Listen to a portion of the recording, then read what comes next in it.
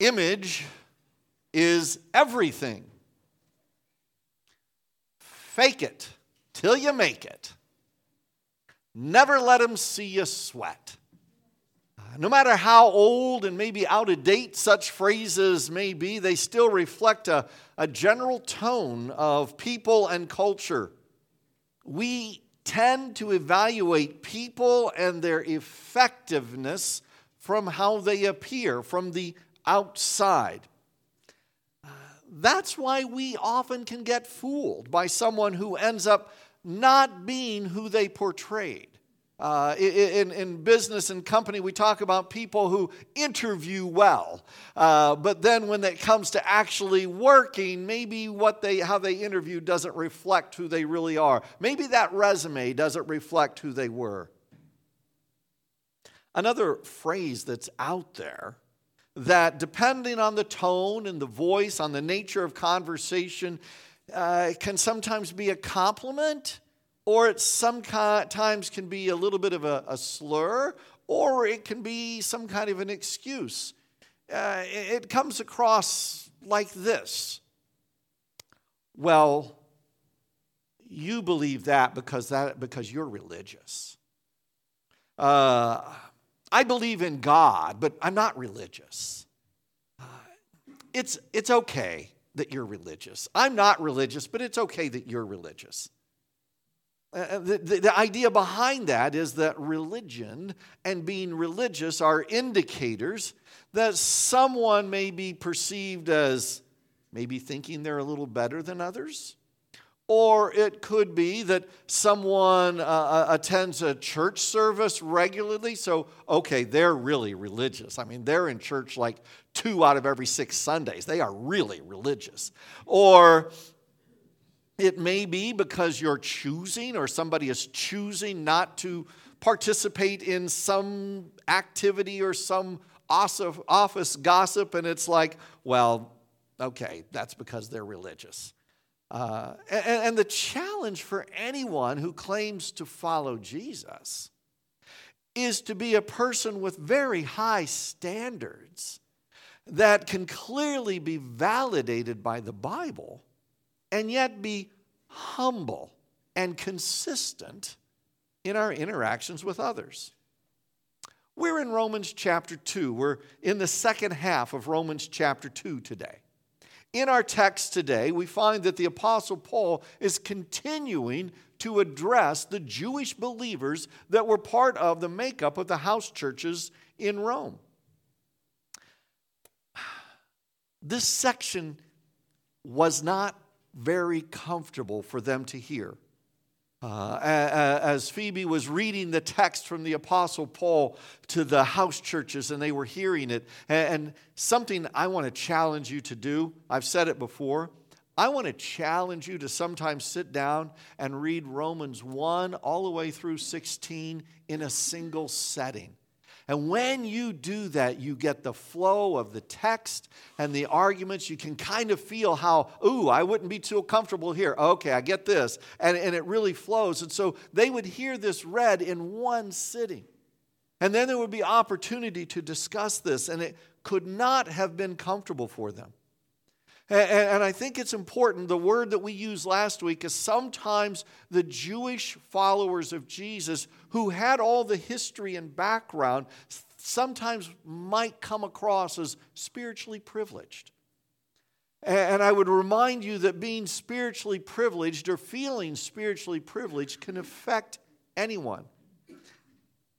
And I would also remind us today as we enter this section, it's really important that what we say we believe is backed up by consistent actions that reflect what we believe. One of the criticisms of Christianity over the years has been, there's just too many rules. Some of us in this room have experienced life under a rules-based faith.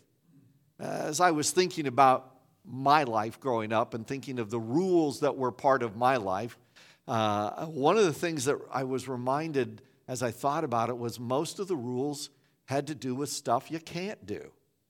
In fact, there was an old sermon illustration that went around back in the day that said there was a young man, he was trying to get a job on a newspaper. You remember newspapers, right? He was trying to get a job at a newspaper, and the editor handed him a copy of the 10 Commandments. And he said, take this with you and come back to me and have it edited. And the young man came back, and he had edited the 10 Commandments down to one word: don't. And that's how I kind of thought Christianity was. It's a lot of don'ts. There might be some do's, but typically for a teenage kid, they were kind of boring. And all the fun stuff you can't do. And so, I had my hair had to be a certain length. There were things I couldn't go to. There were activities I couldn't go to. There were things we couldn't do. One of the rules in our church was the youth group could never have like a pool party. We had a member of our church had a built-in pool. We could never have a youth group pool party. If you're of a certain age, they called that mixed bathing. We're swimming.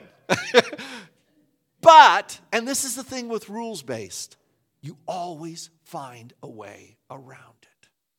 You see, I could never own a rock music album. But every Sunday, I listened to Casey Kasem's American Top 40. And I was hip. I knew the songs. I knew the words. I got around it. And I did that in our living room with my dad laying on the couch taking his Sunday afternoon nap.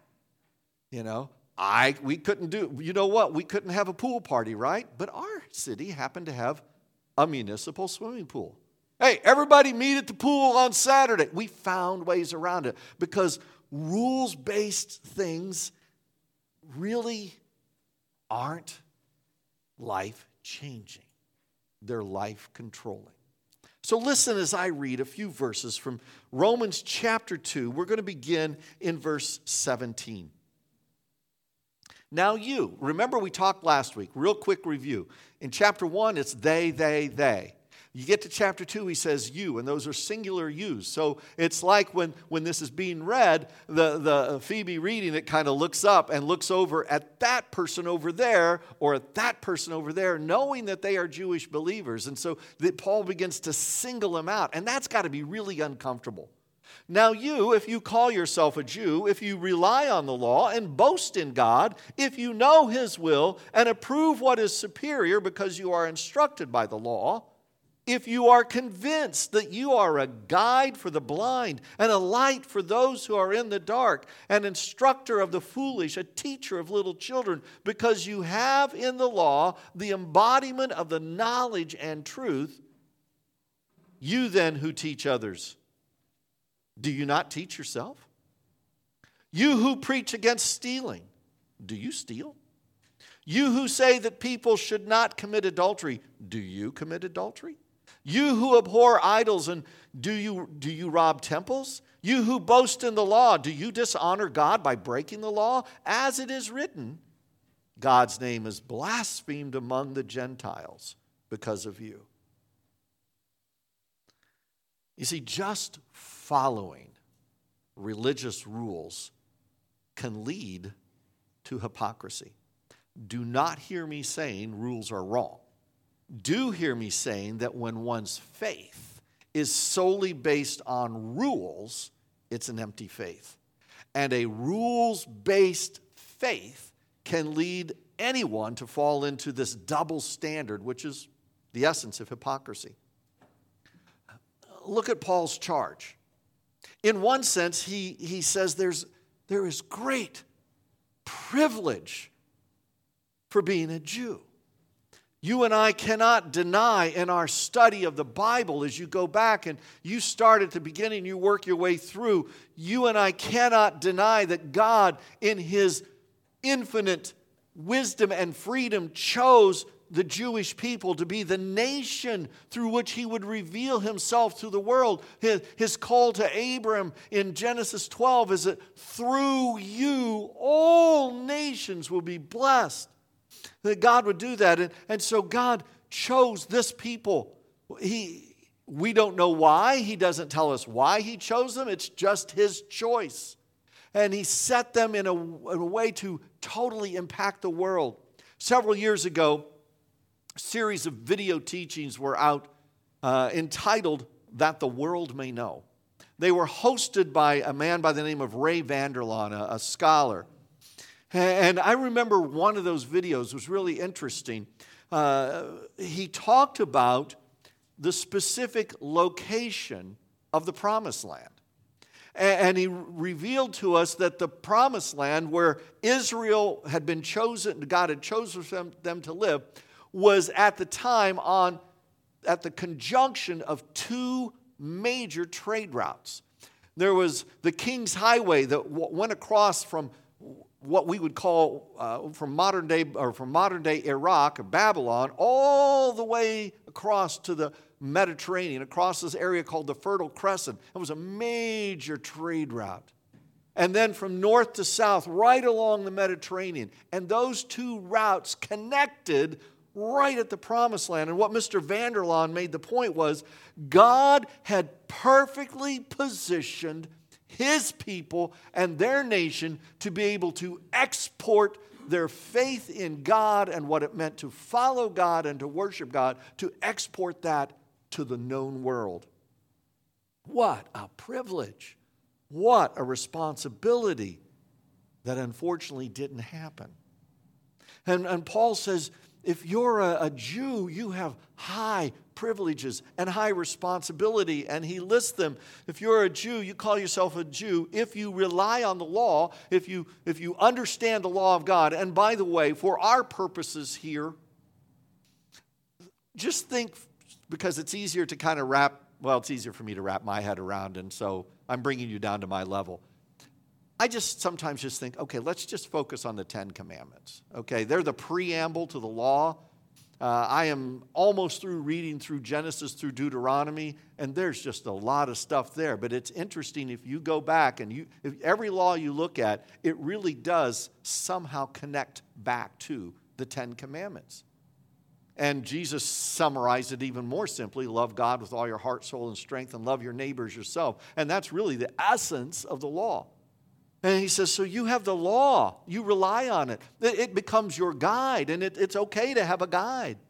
He said you boast in God. That's not a negative boasting. It's that you celebrate God. We just said, holy, holy, holy. I want to see you, Lord. Open my eyes. We're going to celebrate. Later on, we'll sing a song that says, your love is everlasting. It's an everlasting love. And we're going to celebrate who our Lord is. That's what it means to boast in God. He says, if you're a Jew, if you do that, he says, you're instructed by the law. He says, you know God's will. And you approve what is superior because you're instructed by the law. The law opens your eyes to who God is, to what he wants. He says, if you're convinced that you're a guide for the blind, a light for those who are in the dark, he is kind of subtly referencing Isaiah chapter 9. And this is how the Jewish people saw themselves. In fact, when Simeon holds that little baby Jesus up in his arms, it's in Luke 2, and he says, my eyes have seen your salvation, a light for the Gentiles. And Paul's saying, this is great stuff. This is who you are. You have the embodiment of truth. And the question Paul is asking is, what difference does it make? How is it impacting your life? We'll look at the questions in a minute. There is a little 2-volume personal study of the book of Romans, written by retired pastor Tim Keller, and it's entitled Romans for You. And he took this section and he goes, we could rework this, and let's take out the word Jew, and let's put in the word Christian. And let's look at it again. You call yourself a born-again Christian, and you are sure you're right with God because you signed a commitment card. or you walked down an aisle, or you prayed a prayer, and you really cried that night. You remember you had strong feelings from God, so you must have been converted that night. And hey, since then you've memorized dozens of scripture verses, and you know the right answer to a large array of questions, and you've led other people to make a commitment to Christ in the Bible study you lead, and you want to get deeper into the Bible, and that's why you're reading this book, Romans for You. And Paul says it's great to have all that knowledge, but does that knowledge impact who you are? Paul asks these very inconvenient questions. So if you teach others, do you teach yourself?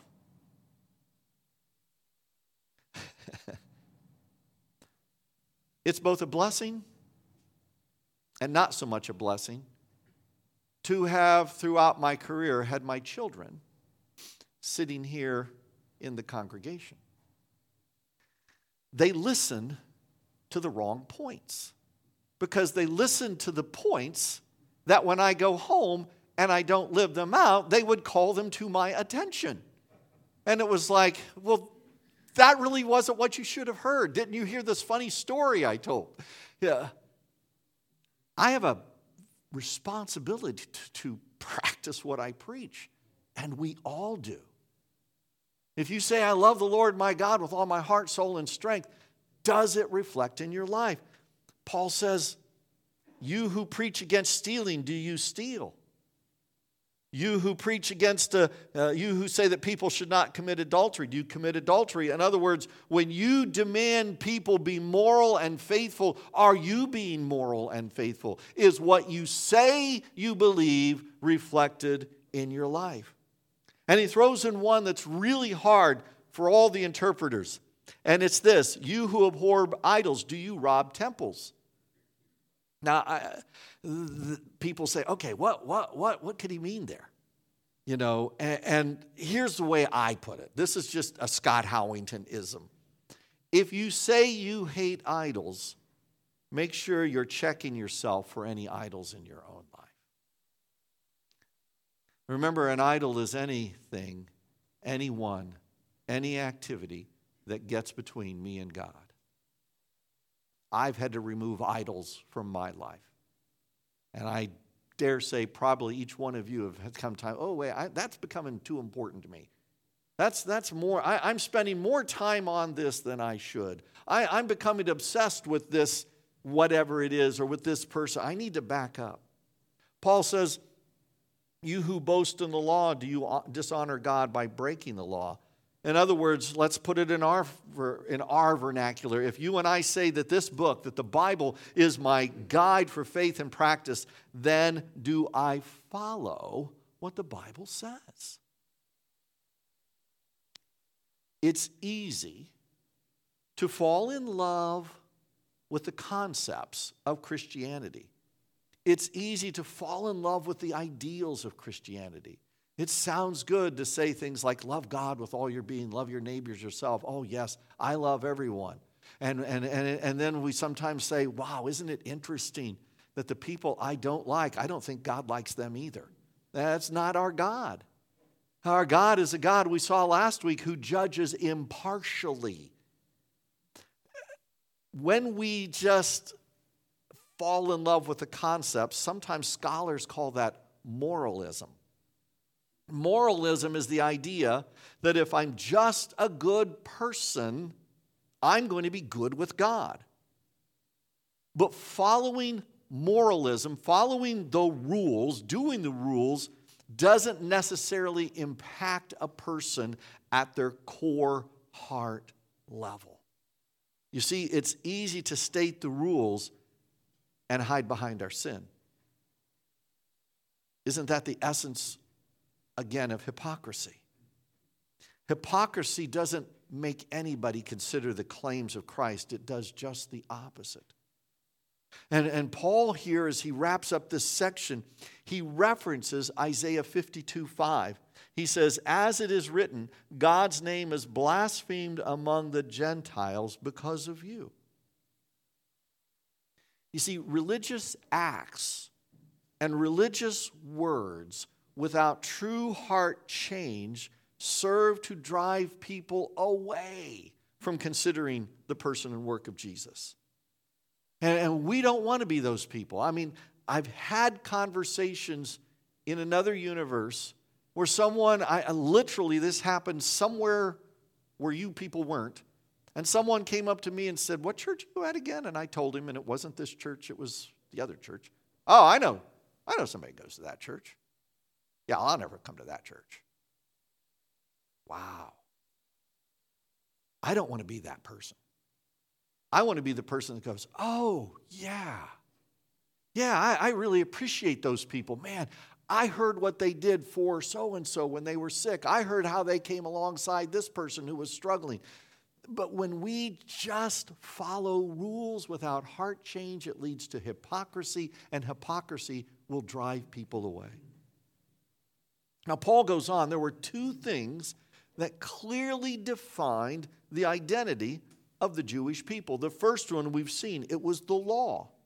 But there was a second thing that clearly identified the Jewish people, and it was the act of circumcising male babies at 8 days old. Now, Paul does not, in this next section, critique the act. He doesn't even deny that it had, he realizes it had value in the community, but he's going to make a very important point. Let me read the verses first of all. He says, "Circumcision has value if you observe the law. But if you break the law, you've become as though you've not been circumcised. So then if those who are not circumcised keep the law's requirement, will they not be regarded as though they were circumcised?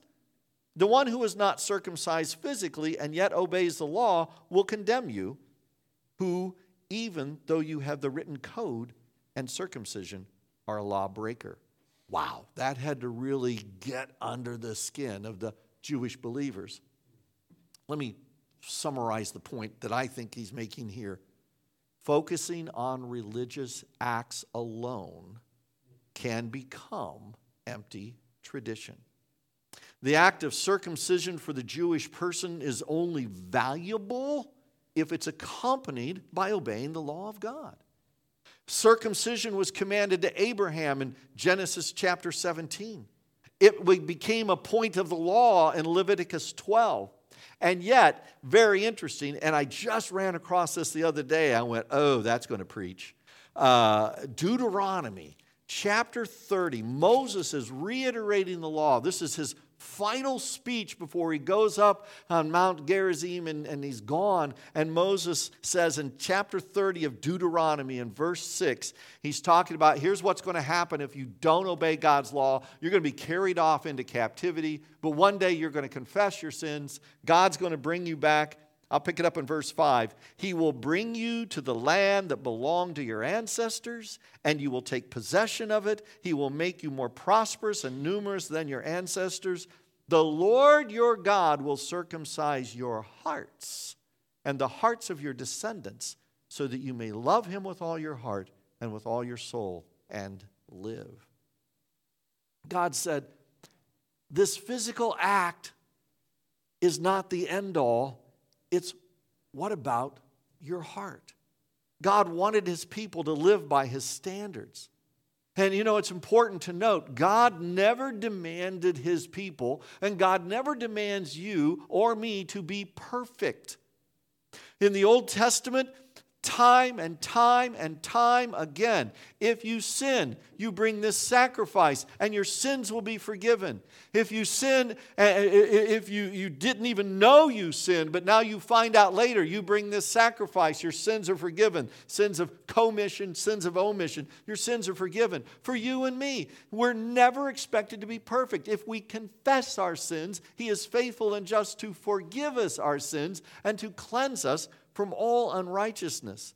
God isn't ever talking about living some kind of perfect life, because he knows, as the psalmist says, he knows we are dust.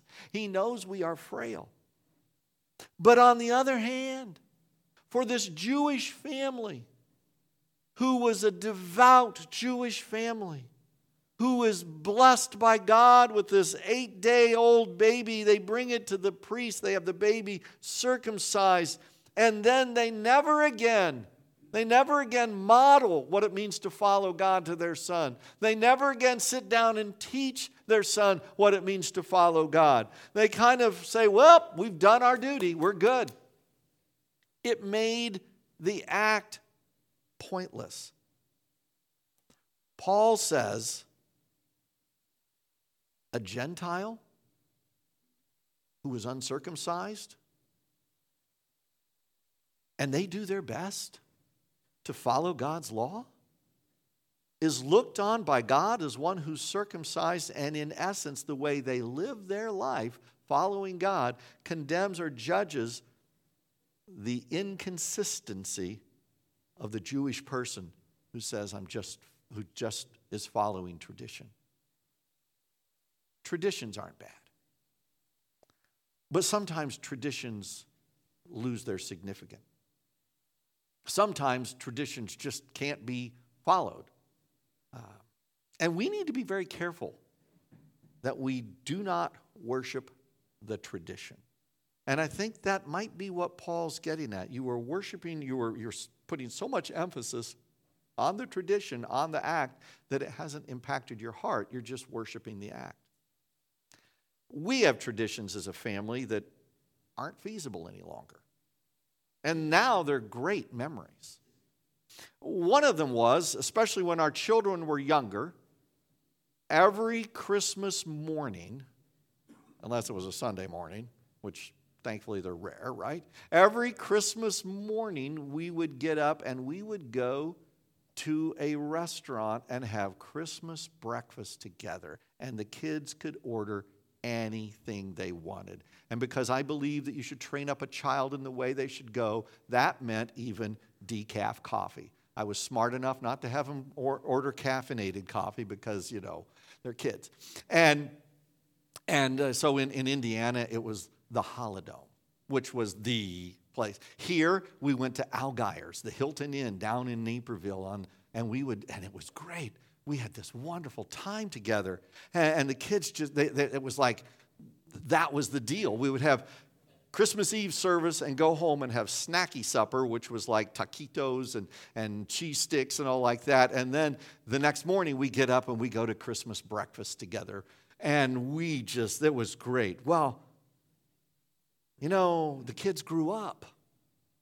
And if we were to say, this is tradition, you have to do it. Everybody has to be here on Christmas Day so that we can go to Christmas breakfast. Well, that would mean my son and daughter-in-law would have to either drive 14 hours or fly. That would mean my other daughter and son-in-law would have to pack up the kids and drive 3 hours. And it's like, that's not feasible anymore. It's a great memory, but tradition for tradition's sake, because we worship the tradition, is empty. Paul says if you're just following the tradition of circumcision, just for the sake of following the tradition without the corresponding obedience to the law, then it's just an empty tradition and it doesn't change your life. It's important that we are careful not to be just doing things because, well, I guess we should do it. In 1972, an author by the name of Chad Walsh published a book entitled, interestingly enough, Early Christians of the 21st Century. He spoke to this idea of tradition. Listen to his words. When we're convinced that showing up for 1 or 2 Sunday morning services or so is sufficient for our Christian life, we're merely adhering to ritual. When quoting the Lord's Prayer is the sum total of our communication with God, we're adhering to ritual. When our service to others never leaves the church door but is relegated to a duty on Sunday, when we open our Bible only as a passage is called for in church, when church attendance is more important than ministering to our neighbors who do not know Christ, when we are more concerned with our appearance than our heart, we're adhering to ritual. Paul says to his audience, even if you've been circumcised and you've had your male babies circumcised, but you don't obey God's law, you're a lawbreaker at worst and holding on to empty tradition at best. What do we do?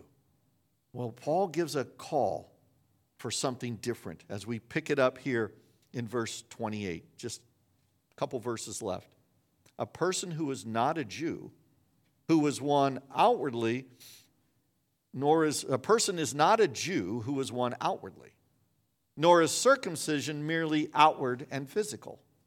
No, a person is a Jew who is one inwardly, and circumcision is circumcision of the heart by the Spirit, not by the written code. Such a person's praise is not from other people, but from God. Religious practices are no substitute for true heart change. Paul brings this section to a close by reminding those hearing this that their identification of a Jew, one of God's chosen, is based so much more than the externals. Externals are practices that are to be reflective of internal realities. The Jews did have a rich heritage. The choosing of Abraham, Abraham's faith, God delivering his people from slavery, God's giving the law, God bringing them into the promised land. But all of that is so that God's people would believe him when he said that loving him shown through obedience would bring even greater blessing. I am blown away in reading through the Torah and seeing what God said would happen if they would just obey him. They would have crops that wouldn't fail. They would have peace. They would never go through a drought. They would never go through a famine. They would be healthy. They would be whole. Everyone would look and say, oh, we want to be like them. I mean, it was just amazing. And they went, nah, we don't want to do that. Real change in anyone's life begins in the heart, in the depth of who we are. Moralism, religiosity try to change one from the outside in, and that doesn't last. People who know these things tell us that if you really want to get in control of your life, you have to change habits. If the doctor says you need to change your diet, it's not just what you eat. There's a habit. There's habits you have to change. You know, I've had a few kidney stones in my life. They are not fun. I have cut way back on my caffeine. I have cut back on my salt intake. Why? Because I need a diet change. I don't want to ever go there again. I don't want to ever have lithotripsy ever again.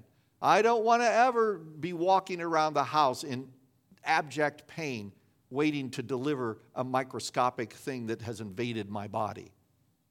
I need to change some habits, and it is work.